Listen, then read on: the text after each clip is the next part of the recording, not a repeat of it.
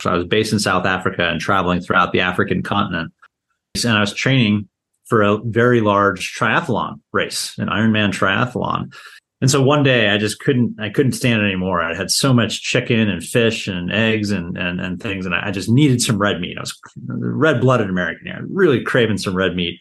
And I went into a restaurant in Johannesburg, South Africa. And I was like, guys, I need the biggest red meat steak you have. I don't care what it is. They said, oh, well, it's ostrich. We got this big ostrich steak. You want to try that? And I was like, great, whatever. And so I had this big steak. It was just this massive ostrich steak. This is beautiful red meat, had it a nice medium rare, had satisfied my red meat craving, really couldn't tell the difference between a really lean bison steak or an elk steak or something like that. After I had this ostrich steak, I felt so strong. I felt light. I felt good. I was like, you know what? I'm just going to go for a run. Why not? Because that's what I was doing at the time. I was training for this race. And I went out and ran 16 miles faster than I've ever run before. And I was like, oh my God, like what? Back home to the US to my family living in Idaho. And I was like, hey, let's do ostrich for Christmas dinner. Why not? Let's do something a little different. And we couldn't find any. And I was like, you know what? I'm just going to do this myself. So I left my finance career and decided that I would bring ostrich to America.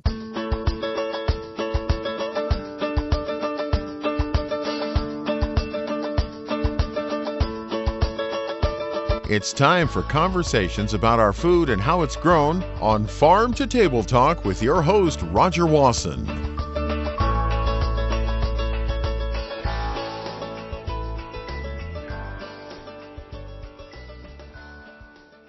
I've had an opportunity to be on about every kind of farm and ranch that you can imagine. I've seen people raising every kind of critter you can imagine, but one that's left on my bucket list was ostrich.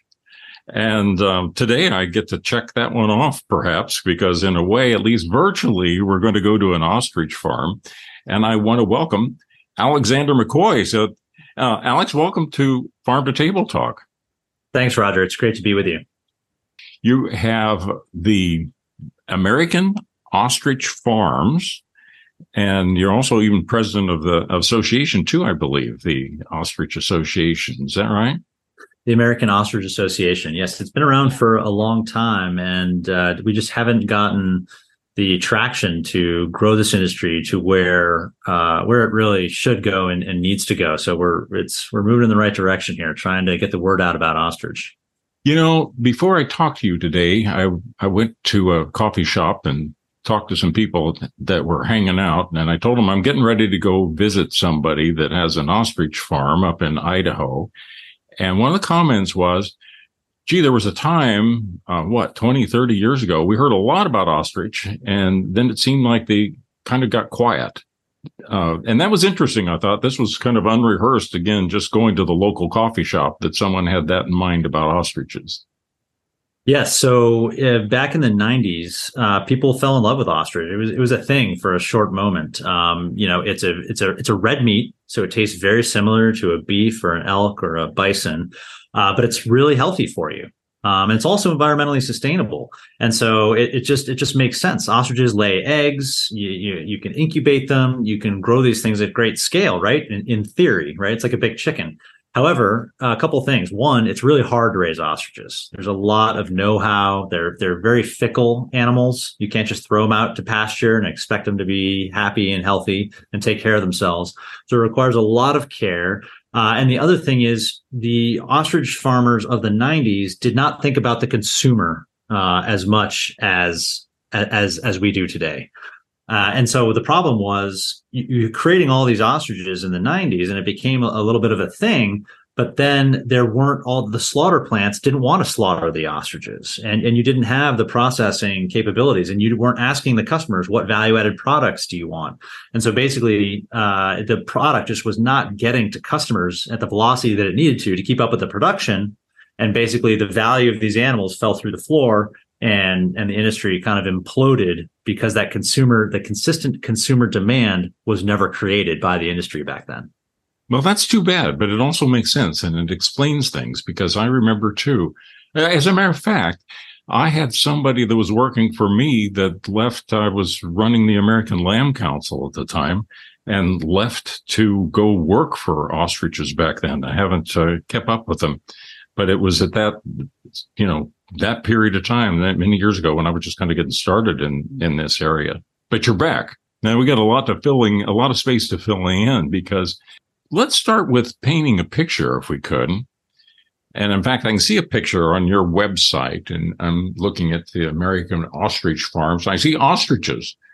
What does it look like? I mean, if we go out to your farm right now, and are they in various fields or paddocks or lots, but you've got ostrich running around there. What's it look like?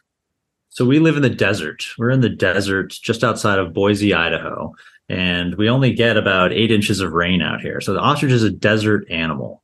They have their feathers. Ostriches cannot fly, and that's because their fluffy feathers don't wick water like flying birds. So they don't like the rain. So basically, our pens, we have these large breeding pens where we put multiple ostriches. It's usually one male and multiple females in a pen, and they mate naturally in these pens. And so they're very territorial creatures. So they want to have their own territory. If you put a bunch of male ostriches together, they will fight. And so we want to keep the males separate, and they breed in these oversized kind of breeding colonies. And then every day our team goes out and we collect the eggs from those pens. They make a little nest in their pen, nice sandy nest. We collect those eggs and take them into the incubators every day. So, it doesn't smell like a feedlot out here. We only have 120 acres is the size of our facility. But we can raise thousands of birds out here, thousands of very large birds. And it smells great. We don't have a problem with manure removal because ostriches it's a more efficient animal. So they don't eat that much. So they don't poop that much. And so we have what you would consider, a very, open fields, and we have view of the Boise foothill mountains out here. It's quite lovely. It's like the high desert. Do you need any shelter for them? Yes. So we have, it's like a 3-sided kind of horse shelter. It has a sloped roof, again, because the only weather that they really despise is the rain. So when it rains, they want to get out of the rain and stay dry, because that water goes right to their core and it makes them cold. They don't want to lay eggs. They don't want to be an ostrich when they're wet. So we have these structures so they can all get inside of a shelter, and that's where we put their feed as well. Stays nice and dry. Do it have like feed bunks or buckets, or what's typically? Yes. So ostriches are actually omnivores. They do eat little bugs and even little critters. I've seen an ostrich swallow up a ground squirrel. So they're very flexible eaters, but we need to get them the right amounts of minerals and vitamins and the right food stuff so they can really produce a lot of eggs throughout the year. So we primarily feed them an alfalfa-based pelletized diet in feed bunks in their shelters. And you just have water tanks out there? Yeah, we have automatic waters. They're actually like little goat sheep waters, and they have electric. It gets a little cold here in the winter. It does freeze, and so they just heated waters in their pens. Yeah. So. Now, when I think of ostriches, they look to me like they're like, what, 7 foot tall, or what? How big are they? They're quite large. The males are bigger than the females, and there are 3 subspecies of ostrich. 3 broadly speaking. There's like the redneck, the blue neck, the Zimbabwe blue, and then the African black. And the blacks are the smallest, the Zimbabwe blue is the medium size, and the redneck are the biggest ones. And so we really have a mix of all 3 here. And so I would say the average, and again, there's big ones and there's littler ones. So we have some really big males out here that can top 8 feet tall, 8.5 feet tall, and 350 or maybe even 375 pounds. Most of the females will top out around 270 pounds for a female, and they'll be maybe 7.5 feet tall, would be a quite large one. One unique thing, one special thing about ostrich is that we have not genetically bred them for meat production, right? The only place in the world where ostriches have been bred for a long period of time is South Africa. The Dutch started farming down there over 150 years ago, but they didn't breed them for meat. They bred them for the feather quality and the ostrich skin, that beautiful quill pattern you see on boots and fancy women's purses and things. And so my aha moment was I saw that in South Africa, and I was like, wait a second, you're raising this livestock for the feathers and the quills, and this is a meat bird. This is a red meat. It's healthy. It's beautiful. It tastes great. This is a meat bird. And so back to the size of the animals, like no one has selectively bred these animals at all for meat yield. And so that's what we're starting to do here for the first time, is really breed them for the meat. So, we want to get, meatier birds. So who knows what's possible with just the basic, selective breeding that with other species is like, the oldest trick in the book. Oh, I got so many questions. So let's take a break here and go back to when you had the idea that you saw this. You just mentioned something you were describing in South Africa. What were you doing in South Africa, looking around and seeing the ostrich farming? I was in a totally different career. I was working for Citigroup, of all companies, a large global bank, doing international finance work. So I was based in South Africa and traveling throughout the African continent, doing work with the likes of Heineken and Coca-Cola and big multinational companies. And I was training for a very large triathlon race, an Ironman triathlon. And beef was not on my diet because, whenever I had like a big beefsteak or a big burger, satisfied my red meat craving, I felt sluggish and slow and lethargic. And, there were some, every calorie that I was consuming, I was really watching because I was training for this big race. And so one day I couldn't stand it anymore. I had so much chicken and fish and eggs and things. And I just needed some red meat. I was red blooded American here, really craving some red meat. And I went into a restaurant in Johannesburg, South Africa, and I was like, guys, I need the biggest red meat steak you have. I don't care what it is. They said, oh, well, it's ostrich. We got this big ostrich steak. You want to try that? And I was like, great, whatever. Ostrich sounds fine. And so I had this big steak. It was just this massive ostrich steak. This is beautiful red meat, had it a nice medium rare, had satisfied my red meat craving, really couldn't tell the difference between a really lean bison steak or an elk steak or something like that. But then after I ate it, I expected to have to take a nap, as one does when you have a big ribeye or something like that. You're a little tired after that. You got to digest that thing. After I had this ostrich steak, I felt so strong. I felt light. I felt good. I was like, you know what? I'm just going to go for a run. Why not? Because that's what I was doing at the time. I was training for this race. And I went out and ran 16 miles faster than I've ever run before. And I was like, oh my God, like what is this meat? Like, what is the deal with this? Yeah. And so everything I learned about this ostrich meat, it just sits well with your body. It's lean. You get all that red meat craving. It tastes fantastic, but then you feel good after eating it. And so from that day forward, I'm doing my job here, but I just could not shake this insane curiosity with this animal and why no one else was doing this at any sort of scale in the United States. I came back home to the US to my family living in Idaho, and I was like, hey, let's do ostrich for Christmas dinner. Why not? Let's do something a little different. And we couldn't find any. And I was like, you know what? I'm just going to do this myself. So I left my finance career and decided that I would bring ostrich to America. You must have gotten some funny looks. Well, first and foremost, from my fiance at the time. Oh, yeah. She thought she was marrying a finance guy, but I became an ostrich farmer. An ostrich farmer. Yeah. Well, it's you don't hear that story every day. So when you do that though, and you say, aha, this is what I want to do. Of course, you had already been doing international marketing, international business, and getting around, and then you can come back again to an ostrich farm. So when you decide that that's a direction you want to go, did you start off renting some land, or did you find a farm to be able to put ostrich in? How'd that happen? In the beginning, I didn't want to buy a farm at all. I didn't want to be a farmer at all because I didn't know anything about farming. I knew how to market things and selling and finance and business. That I could do, but I did not know my way around any sort of livestock. So what I wanted to do was become the Nyman Ranch of ostrich. Oh, yeah. I wanted to go to existing ostrich farmers, or in Bill Nyman's case, existing hog farmers, be like, all right, we're going to create a better product. We're going to have, these 14 steps. You got to treat your animals well. You got to pay your employees a living wage. You got to have high quality feed and so on and so forth. And I was like, you know what? I'm going to do that for ostrich. And I'm going to be the guaranteed buyer of all these ostriches. I'm going to create this program, this Niman Ranch-esque program for a very high quality, very high standard of ostrich meat. And then I'm going to go sell it because that's what I'm good at, because I didn't know how to raise animals at the time. And so I went, and lo and behold, there were not enough ostriches in this country for that business to make any sense. There was no one raising these things in numbers that you'd need to build a business, being the producer and distributor and marketer. And so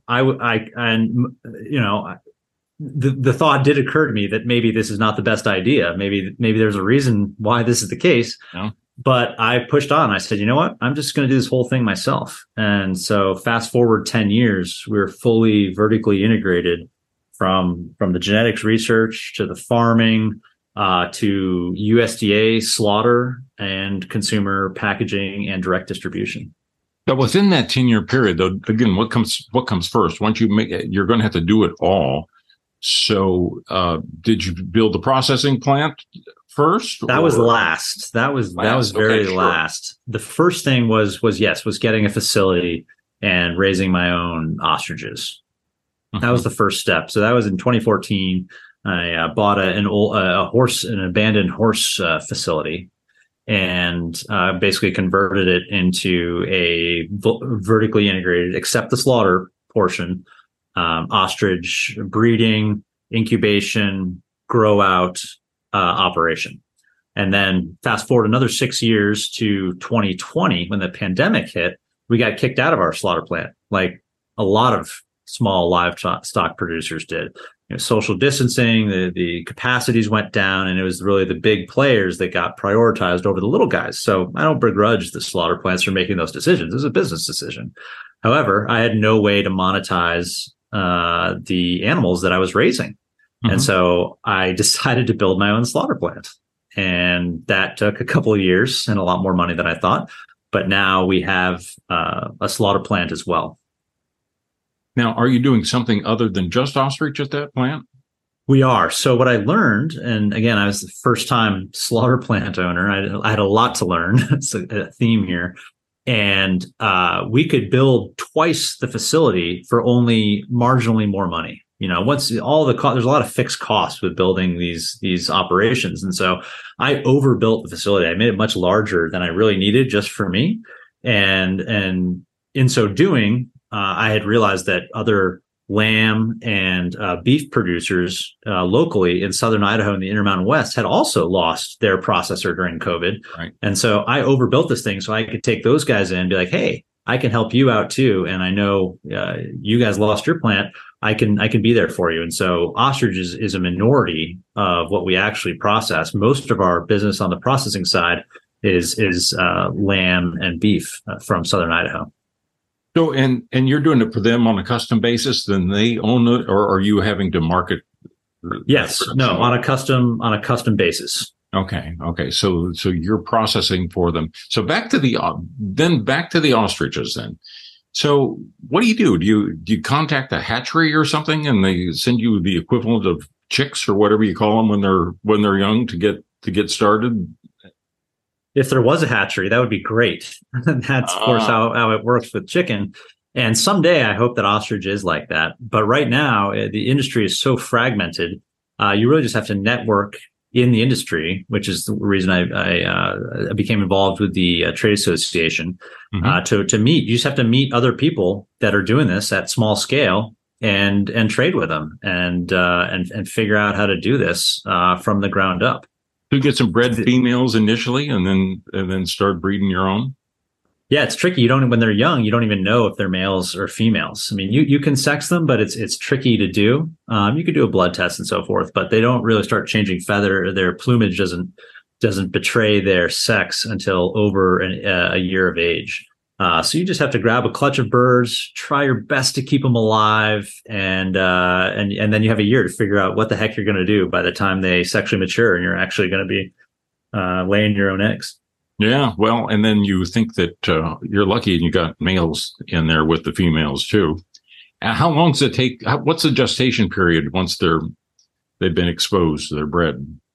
Once an egg is laid, we put the egg in the incubator. They hatch 42 days later.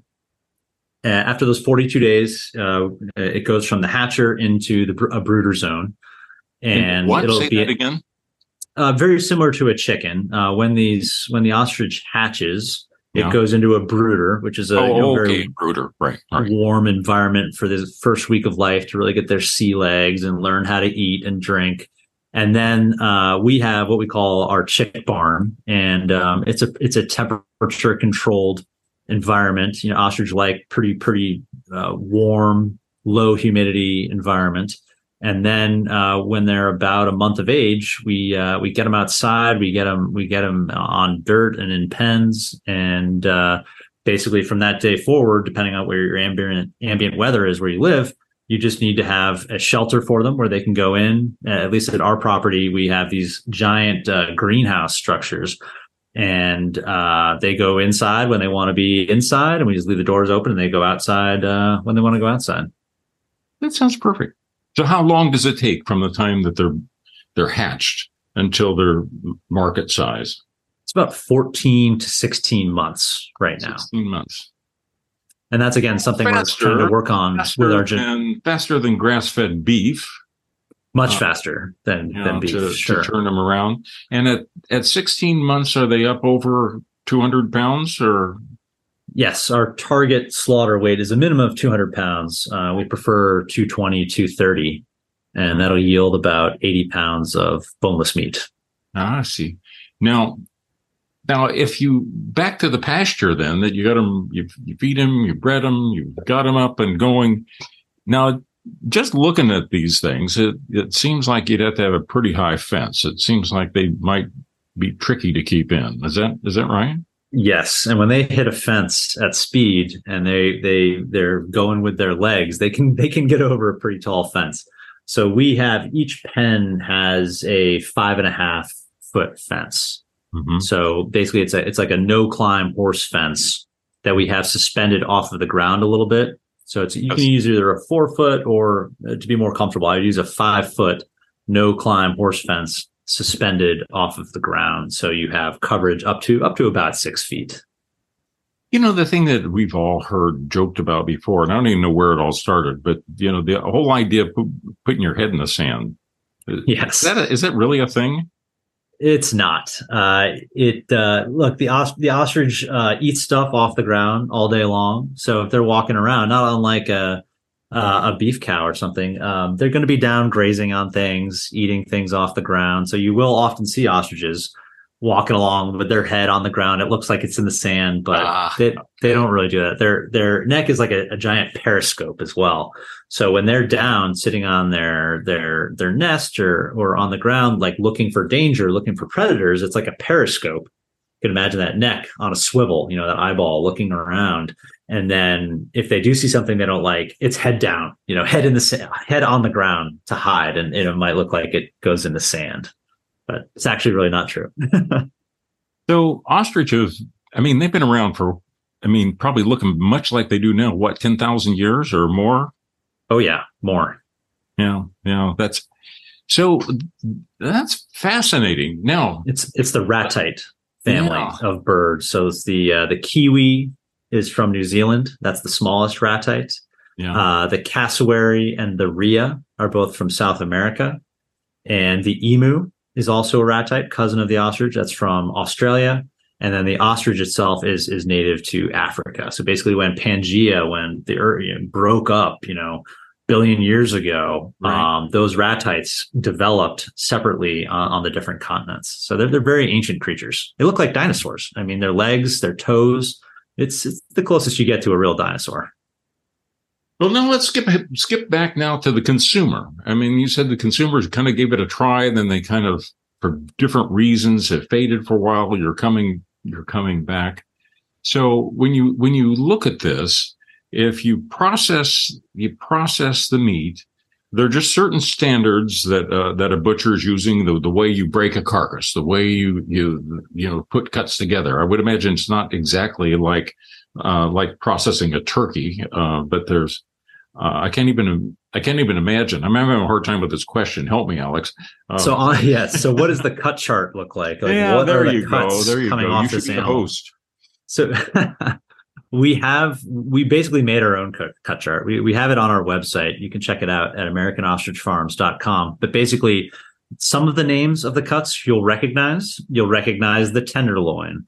You'll recognize the strip, the top loin. These things will sound pretty normal. And then there's a cut called the fan fillet, which is this beautiful, large. It's like a 3 to 4 pound whole muscle that is the whole thing is as tender as a filet mignon. And then from there, things get a little bit less well known. We have a pearl and an oyster, and there's different things. So there is a lot of nomenclature that is going to be foreign to beef buyers, but we encourage folks to not worry about that, because on the ostrich, similar to a chicken or a turkey, there isn't a ton of variation on the animal. I mean, our two main products here are ground meats. We take from the tougher parts. So like those giant legs, those giant drumsticks is what it looks like, are less tender than the body cuts, right? Similar to like a elk or a deer or something, that the tender cuts are on the body of the animal, like the back of the animal.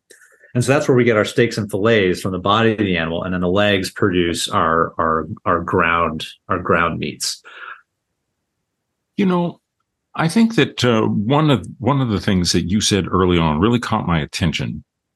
You were in South Africa, and you had them feed you this big steak, and you were needing to have the protein and the energy to compete in the race, and you felt better than if you had just had a big beefsteak. You didn't have to go back and take a nap. Now that's interesting, because I think there's a lot of people these days that are trying to figure out how they eat better for performance. And we've seen people at different stages that tried being vegan and they didn't like that. Then they back into protein. And now you have people with carnivore diets.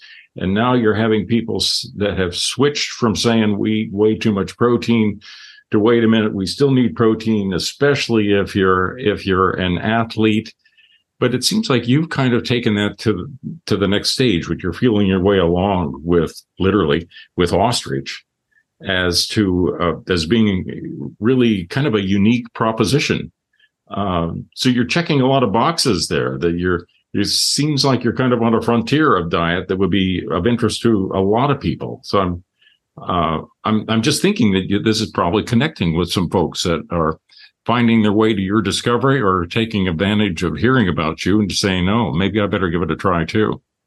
Yes, this is a really long-term trend. Look, when you're a food product of any type, you have to be delicious. You have to be tasty. If you're not tasty, I don't care how healthy or sustainable or whatever. Okay, so Ostrich has the great benefit. We don't have to educate any consumers about a new taste, because it tastes just like that red meat taste that you know and love.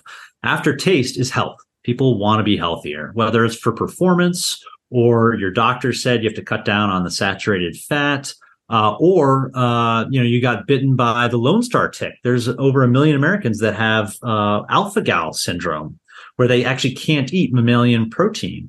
There are all sorts of ailments that stop people, health and otherwise, from enjoying mammalian proteins. So mammals, elk, bison, beef are all mammals, whereas an ostrich is a ratite.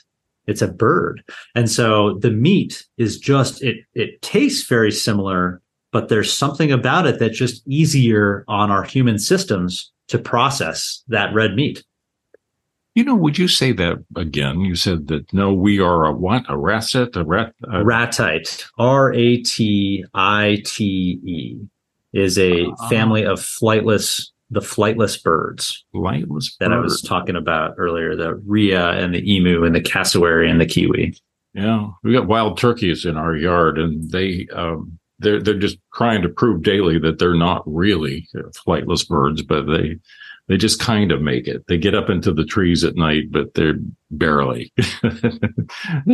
So I'm not used to hearing that term either. So it's really, really intriguing. So, but then your nutrition story, what you were discovering, how it related to you, have you since found, is there more science? Is there some more nutrition research and so forth that's supporting the theory that you were discovering?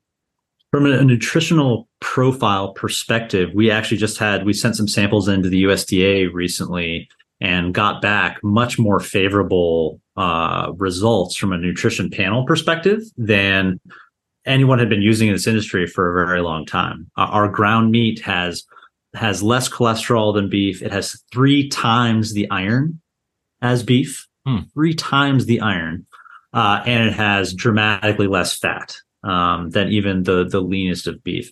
And so what that does, I mean, sure, there'll be the people that, say, hey, fat is good. And that pendulum swings back and forth. And yes, we all need fat and saturated fat to survive and for our organs to function and all these things.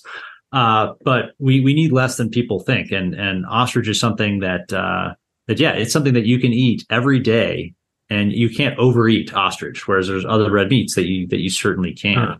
As far as why ostrich meat, makes you feel as good as it does, the science is not beyond just the health statistics that you see on the label and the low calorie content and the high iron. We don't yet know exactly why this ratite meat, this non-mammalian meat, is so compatible with our bodies. That we haven't, the science is not there to figure out exactly what beyond the stats that you can see on the label, what is it? But what we do know, and again, I have this example of these folks who have alpha-gal disease, and you get it by getting bitten by this Lone Star tick. There's something that is just chemically different about how your body reacts to eating the meat from a mammal versus from a ratite. And that's why all those folks can eat ostrich meat.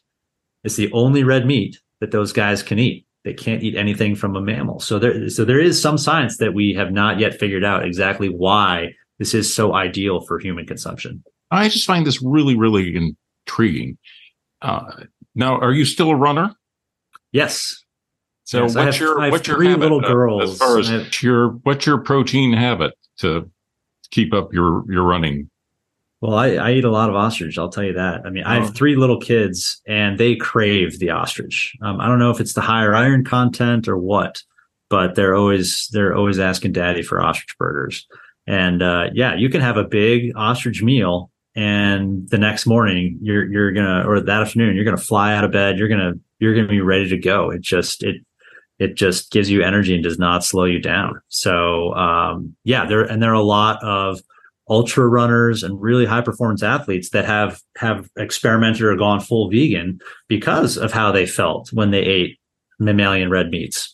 And I would just love to talk to those folks and ask them, hey, you give ostrich a try, because a lot of those people gave up red meat writ large because it just didn't make them feel good. They couldn't perform while they were eating it. But ostrich has that great taste, but it just makes you strong, makes you light, makes you fast. With wrapping up the 9 hottest years ever that we've gone through recently, a lot of attention on climate. So what's the story? How do you measure up with other products as far as sustainability of ostrich production? Well, for starters, ostrich is a desert animal. So it thrives in a world with less water, with less rainfall, less resources.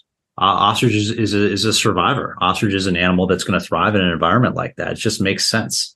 But as far as sustainability stats, look, ostrich, one of the big knocks on beef is the methane that is produced, right? Both from their belching and flagellating.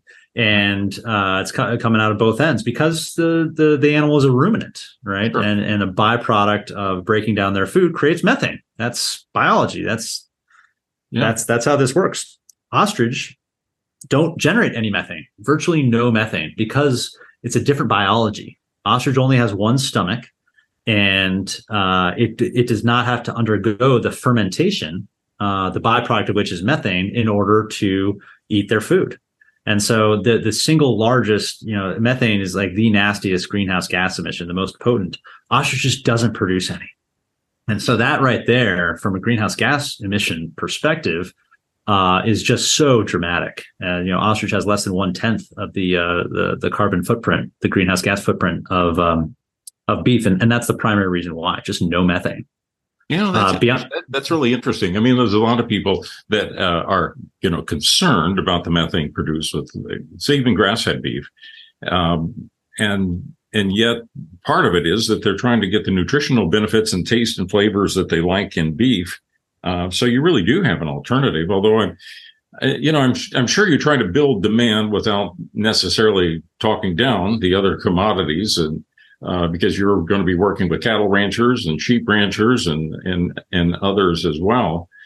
And there's a lot of different ways to raise beef too. So there are some people that are raising beef in ways that are just really impressive, really good for the environment, building soil quality, and there are a lot of different ways to raise livestock, right? And so you can choose to raise your beef or your chickens or your hogs or any animals in a way that is actually great for the environment.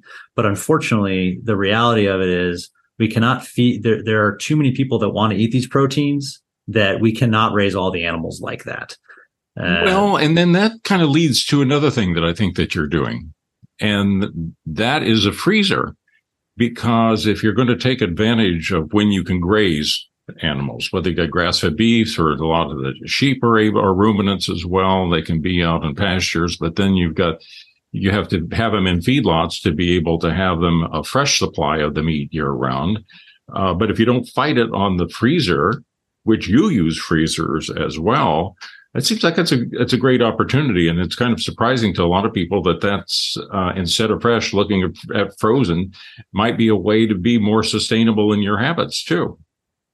Yes, absolutely. I could go on forever about why. What I like to say is frozen is the new fresh, right? It's just frozen meat is safer.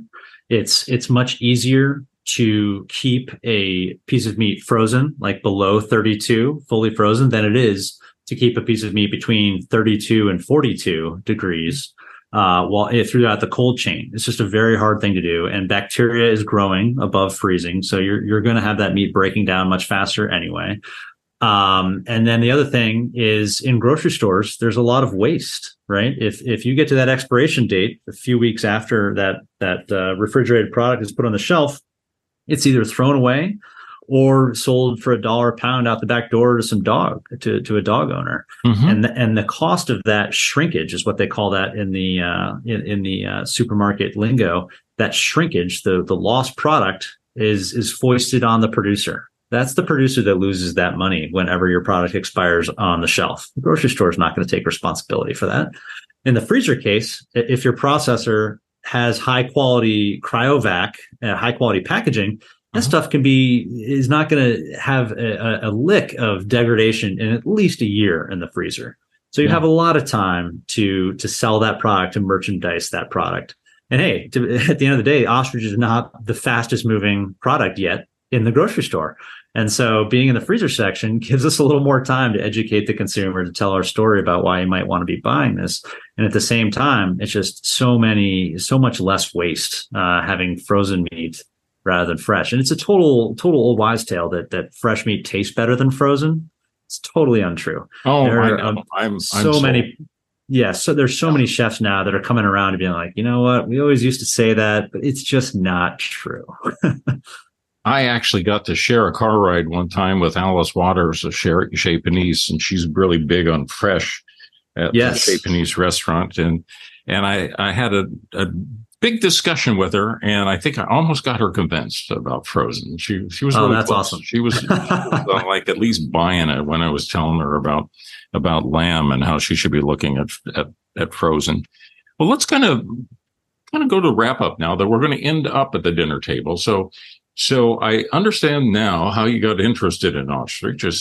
We understand how you got started. We understand a little bit about growing them, and you got the processing plants, but how do you market them? So right now, our primary sales channel is direct to consumer on our website. And so basically you go on our website and you can order whatever products you want, and we ship it via UPS or FedEx right to your doorstep. And it arrives frozen and in great condition. So it's a very easy portal. People, are ordering, again, the pandemic accelerated this trend. Before the pandemic, ordering meat online was kind of very niche and kind of weird. But now, with the success of places like Crowd Cow and Butcher Box, and right here in Boise, we have Snake River Farms as well. This is now, people realize that getting premium protein through the mail is not weird anymore. a fish from Alaska. I mean, this is a real thing, and your meat is fresher.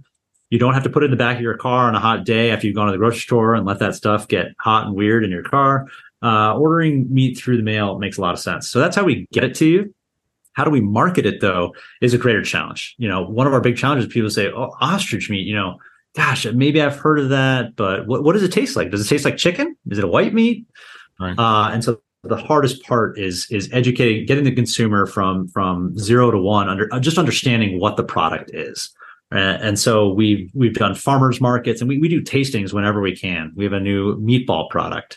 It's really easy. Make a little meatball. Someone comes up to our booth at a farmer's market. They're apprehensive. Ostrich, it sounds kind of different. I've never heard of that. Hey, come on over. Just try a meatball. It tastes it. You're going to love it. If you like red meat, you're going to love ostrich. Right. And so every time we get ostrich in someone's mouth, we just see their face light up, and it's like, oh my gosh, you guys weren't lying. It actually does taste great. It's a red meat.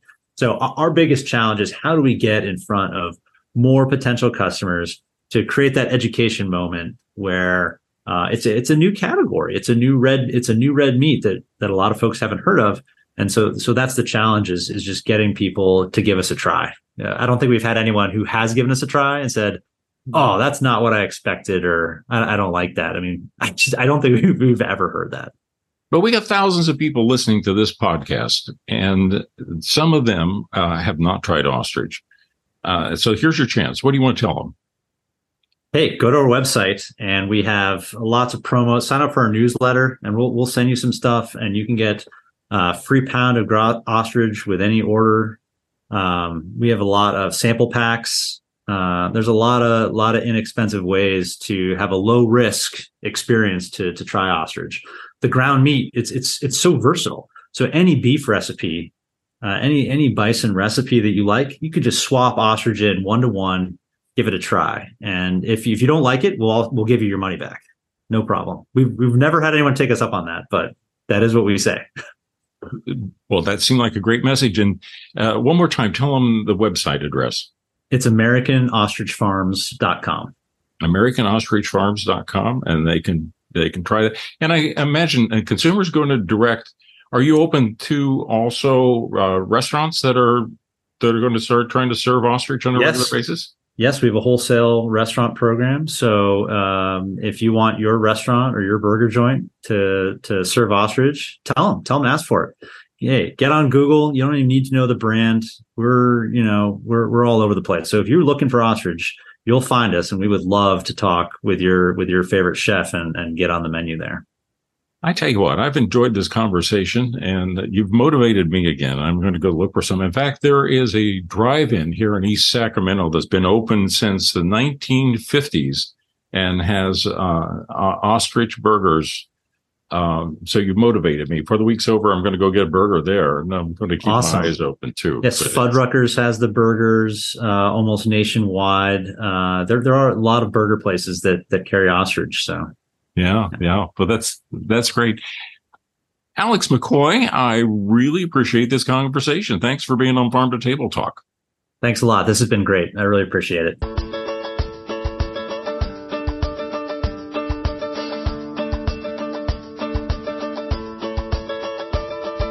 You've been listening to Farm to Table Talk with your host, Roger Wasson.